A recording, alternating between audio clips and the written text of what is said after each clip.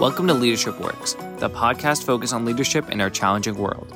Now introducing your host, Dr. John Bedker, a leader, practitioner, and a scholar. It's a pleasure to have everyone on the Leadership Works podcast. I'm Dr. John Bedker, your host today for the Leadership Works podcast. It's my pleasure to be with you. Welcome to you all. Today we're going to focus on the Catholic Church and how its leaders have lost their way. And with that, another sad truth, Catholicism not being practiced with the principles, the values, or the behaviors on which the Catholic Church was founded. Let's begin with a few definitions. What does it mean to be a Catholic? The word Catholic literally means universal. No person or group of people is to be subordinate to another. A universal church meaning all. As I said, no person or group is to be treated subordinately to another. To be Catholic means to help others, particularly those less fortunate and those in need.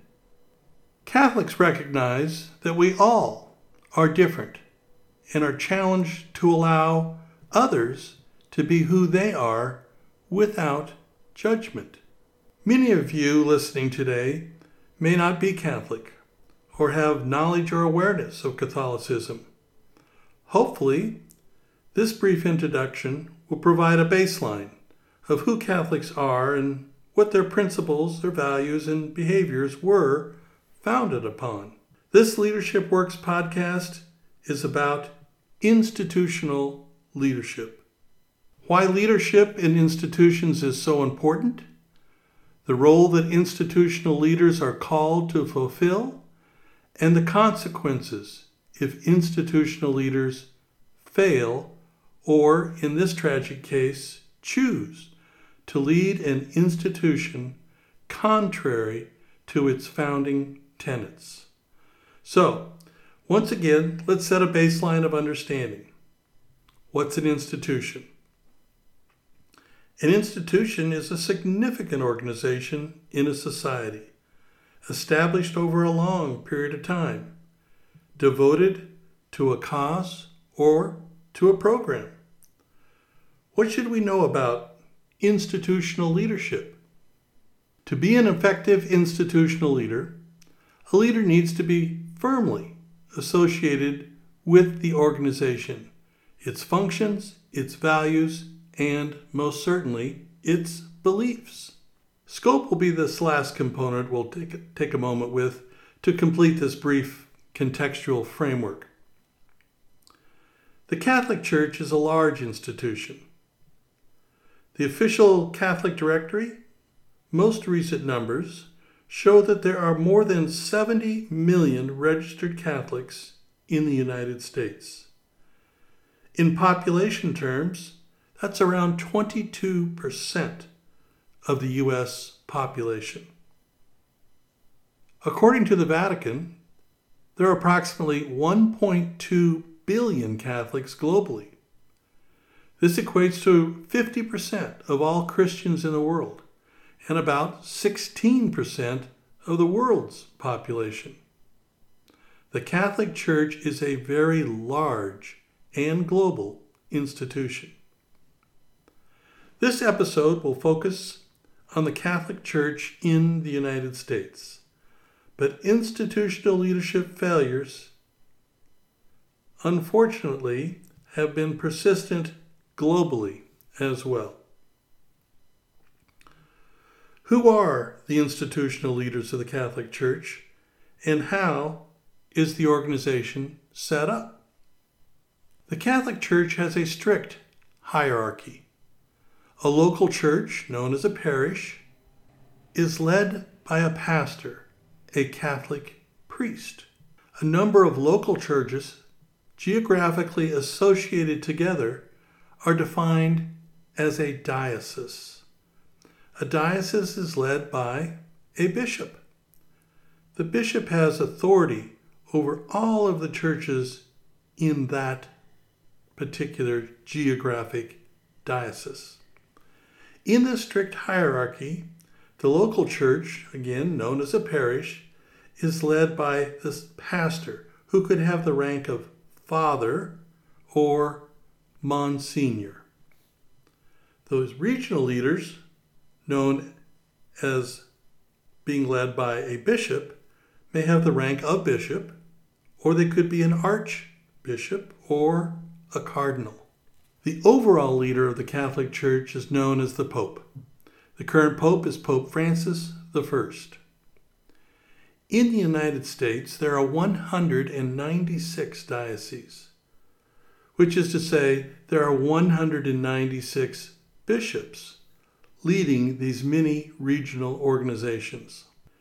When the leaders of the Catholic Church in the United States meet, they meet as the U.S. Conference of Catholic Bishops. The U.S. Conference of Catholic Bishops defines the leadership organization of the Catholic Church in the United States. It is the U.S. Conference of Catholic Bishops that has failed. These institutional leaders have failed the institution they are to serve. To understand the institutional leadership failure of the Catholic Church in the U.S., we need to review some leadership fundamentals. Central to religion and religious belief is trust. Trust is critical to be successful in leadership.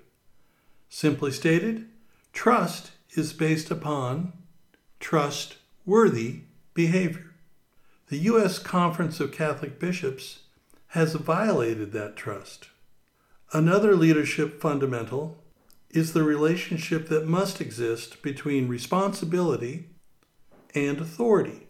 With the strict hierarchy of the Catholic Church, the strict authority must be commensurate with strict responsibility.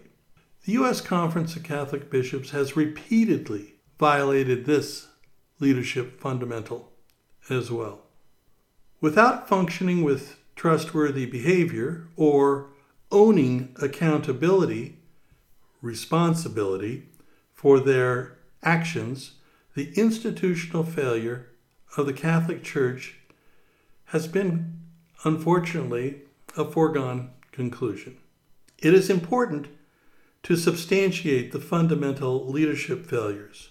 What I want to be, though, is clear about doing this is not to overstate nor understate the severity of this institutional leadership failure. It is perhaps too soft, too easy to say that the U.S. Conference of Catholic Bishops has failed the Catholic Church. Recalling what it means to be a Catholic. Again, Catholic literally means universal. Well, let's just begin by looking at the U.S. Conference of Catholic Bishops. The U.S. Conference of Catholic Bishops is an all-male, right-wing, political organization. All male. Well, Catholic means universal, but only males are priests or bishops. Right-wing. Well, what about other viewpoints? No. Political. The Pope has famously chastised the U.S. Conference of Catholic Bishops to be pastors and not politicians. That's a quote from the Pope. The U.S. Conference of Catholic Bishops has resoundingly rejected the Pope in his council. They have worked assiduously to advance their right-wing political agenda. The issue of life is central to the U.S. Conference of Catholic Bishops' political agenda. Abortion, cloning, assisted suicide, capital punishment are all in their right-wing political agenda. Catholics, again by definition, recognize the worth and value of every human life. Let me emphasize that, every human life, a universal understanding. The U.S. Conference of Catholic Bishops is, in stark opposition to this fundamental belief. Let me give just one example. A pregnant woman enters a hospital. For the sake of discussion, let's call it a Catholic hospital. A complication ensues, resulting in the surgeons and nurses having to make a very difficult, a gut-wrenching choice, a decision. Only one life can be saved, the life of the mother or the life of the fetus or unborn child. As a matter of medical practice and medical ethics, it is the life of the mother that is saved. Sadly, tragically, horrifically, the decision, the choice is made to save the life of the mother. The fetus or unborn child is aborted. This sad and tragic decision is made in a hospital, Catholic hospitals, all hospitals across the country. It is not that any one of the medical team, the hospital, or most certainly the expectant mother, is pro-abortion. Absolutely not. Catholics recognize all life, and Catholics know that sometimes, sadly, a decision, a choice must be made. The political right, and among this group, the U.S. Conference of Catholic Bishops, would like to advance the cleverly presented argument that they are pro-life, when they are not. They are anti-abortion. This is not pro-life. Pro-life considers all life from the Catholic point of view. It is by this perspective that Catholics are founded. In a horrific and gut-wrenching emergency, the pro-life and pro-family choice is to save the life of the mother. Catholics are pro-choice. The U.S. Conference of Catholic Bishops are not. They are anti-abortion, not a Catholic value. Now let's go to the axiom of responsibility versus authority.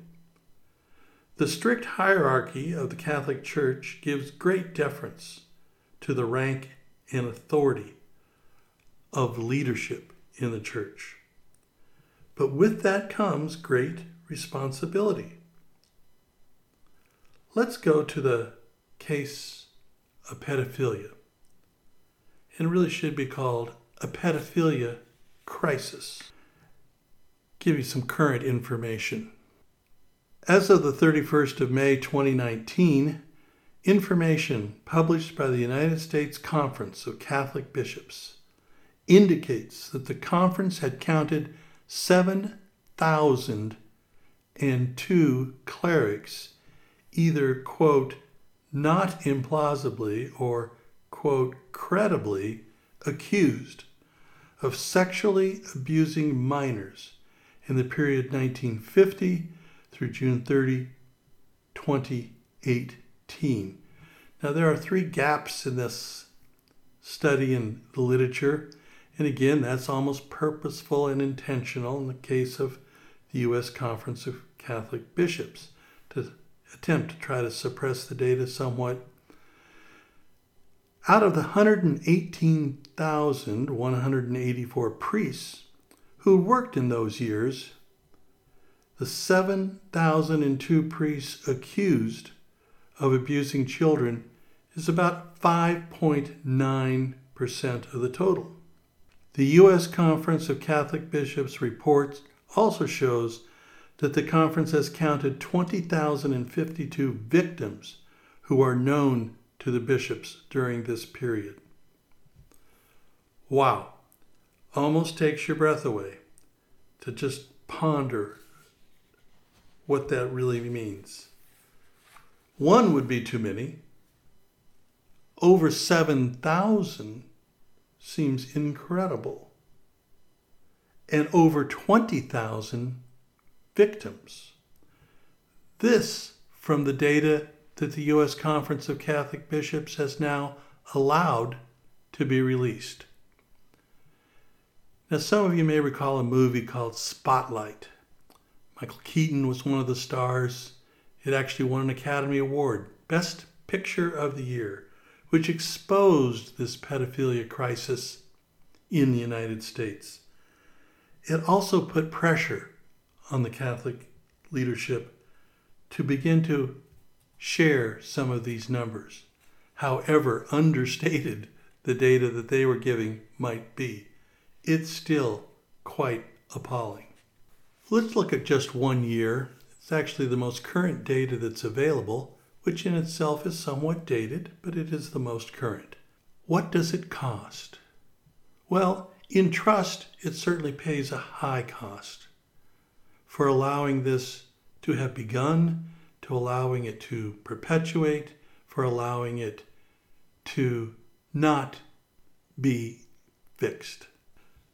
But there's also a financial cost. Money that could have gone elsewhere to help those in need. The U.S. Catholic Church spent $281 million, $611,000, on child sex abuse cases in the year 2019. According to the yearly audit of the Catholic Church by the U.S. Conference of Catholic Bishops, the number of allegations of child sexual abuse by clergy members skyrocketed to 4,434 between July of 2018 and the end of June 2019. Again, takes your breath away. In 1 year, the Catholic Church had to expend well over $281 million on child sex abuse cases. And the numbers, by their own admission, had skyrocketed to over 4,400 in that 2018-2019 period. I think it's important for us all to kind of digest that. Oh my goodness. Oh my gosh. There is an excellent documentarian by the name of Alex Gibney who has done a documentary about this called Mea Maxima Culpa. But a point that he makes I think is important to pause and mention here. He says that we must be careful in unpicking truth from spin, but also careful not to hunt confirmation ourselves to the detriment of that truth. The U.S. Conference of Catholic Bishops would like to tell people that there really isn't a problem, or if there is, it's minor, or it's historical, it's not current, and we're really doing just fine. Well, as the data is, I think, made clear, that is not the case at all. So, be careful of the spin, not looking to condemn or to whitewash, but to determine factually what is the truth. And so I'll say one last time and then move on.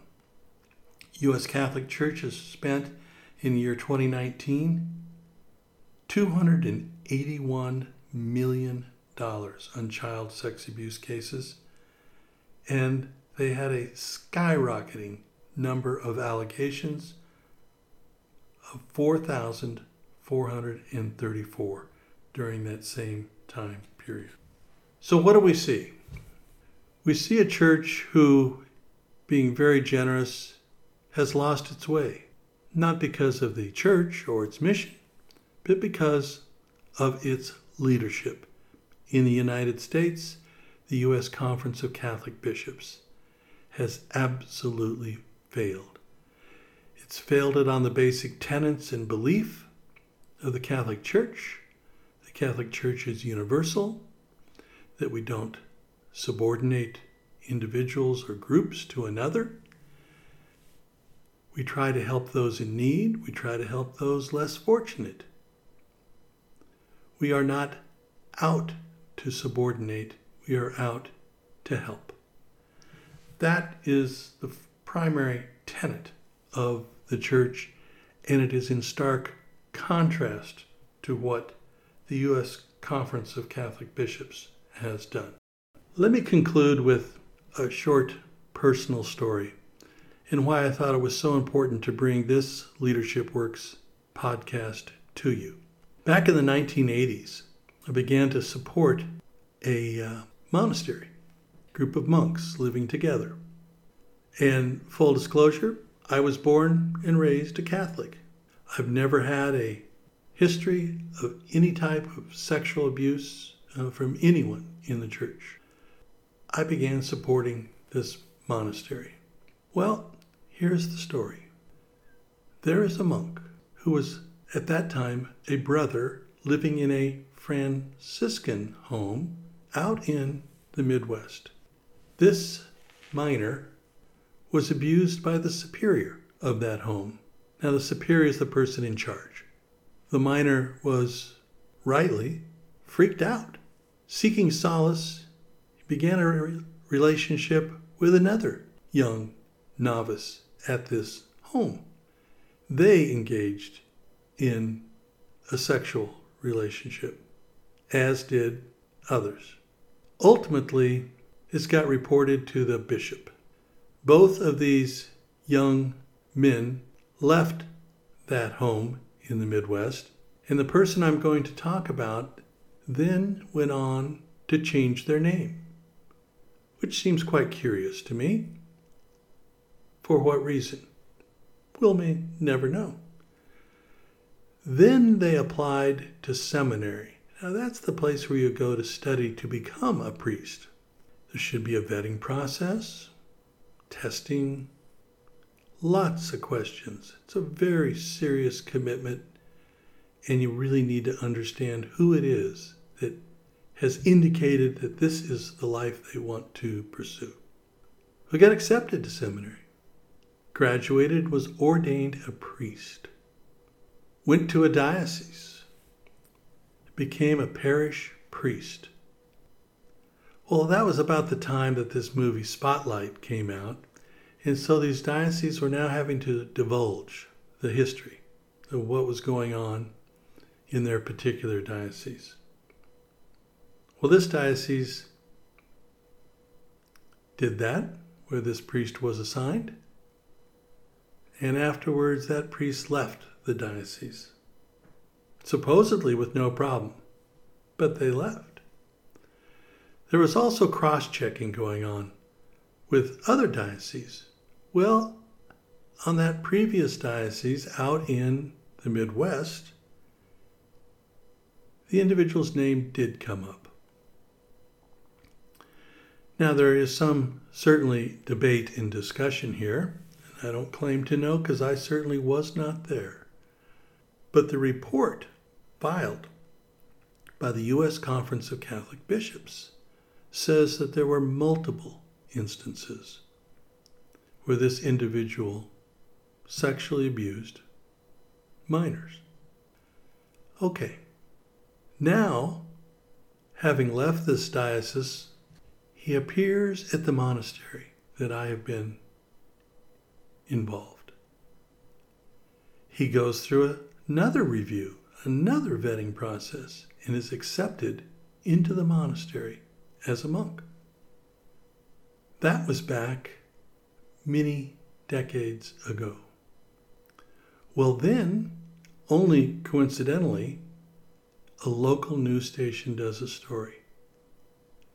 They have done investigative reporting. It's identified that this person, a pedophile, credibly accused, is living there. I learn of the story. I'm shocked. Let's go back to the basics. Trust is based upon trustworthy behavior. I had trusted these people for decades. I had visited. I had participated in events. I was in regular communication. I knew nothing about this, nor did anyone mention it to me. Well, when I found out, I went to the person in charge, the leader. Now, that person by rank is called an abbot in a monastery, kind of like a bishop. And I asked him, is this true? And he said, yes, it is. I said, holy cow, would have been nice to know. What about his victims? And his abbot said, well, I think there's only one. I said, well, the report says plural, but one would be too many. In any event, I said, so what about the victims? And he said, well, we discussed it. And they did not bring charges. And so we feel like we owe them nothing. Well, at this, I'm shaken to the core. I speak to one of the monks that I had been particularly close and said, can you corroborate this? And he says, yes. And goes on at some lengthy discussion, basically saying the same statements that the abbot had shared with me. He concludes his comments to me with, I hope you'll keep this quiet. Well, that was a call to action and the reason for this podcast today. Institutional leadership failure needs to be transparent. It does need to be known. Whether it's the abuse of children or a wandering from the beliefs of the institutional practices itself, these are failures of institutional leadership by its leaders. It is not the institution or its mission. It is the failure of its leaders. I spent days shaking my head, wondering, how did this person get into this house in the Midwest to begin with? A failure of leadership. What happened when they went to the bishop? Well, the two novices are allowed to depart, but nothing has happened to any of the other perpetrators. How did he get into a seminary? Shouldn't there have been questions, discussions? How did he get through seminary? Shouldn't there have been many discussions? How did they get ordained? How did they become a parish priest? Again, each step along the way, a leader needs to have been engaged, involved, asking questions, vetting, testing many different things. And when they went to the abbey that I had supported, I asked the abbot, how did this happen? And he said, oh, we called back to each of these places and spoke with the people in charge. And they said there were zero problems, nothing, never a thing. Wow. Talk about a failure of trust. So, that's going to conclude this episode. I want to say thank you. I sincerely appreciate it. Institutions have a very large and bureaucratic number of layers of leaders. I think we've gotten a quick view of that here with the U.S. Conference of Catholic Bishops and their failure, certainly in the pedophilia area, but also in many, many others. Let me conclude, though, by saying there still are some good priests. There still are some good bishops, to be sure. We don't want to lose sight of that. There's hope in that. But there are many that are not true to the principles and the values of the Catholic faith.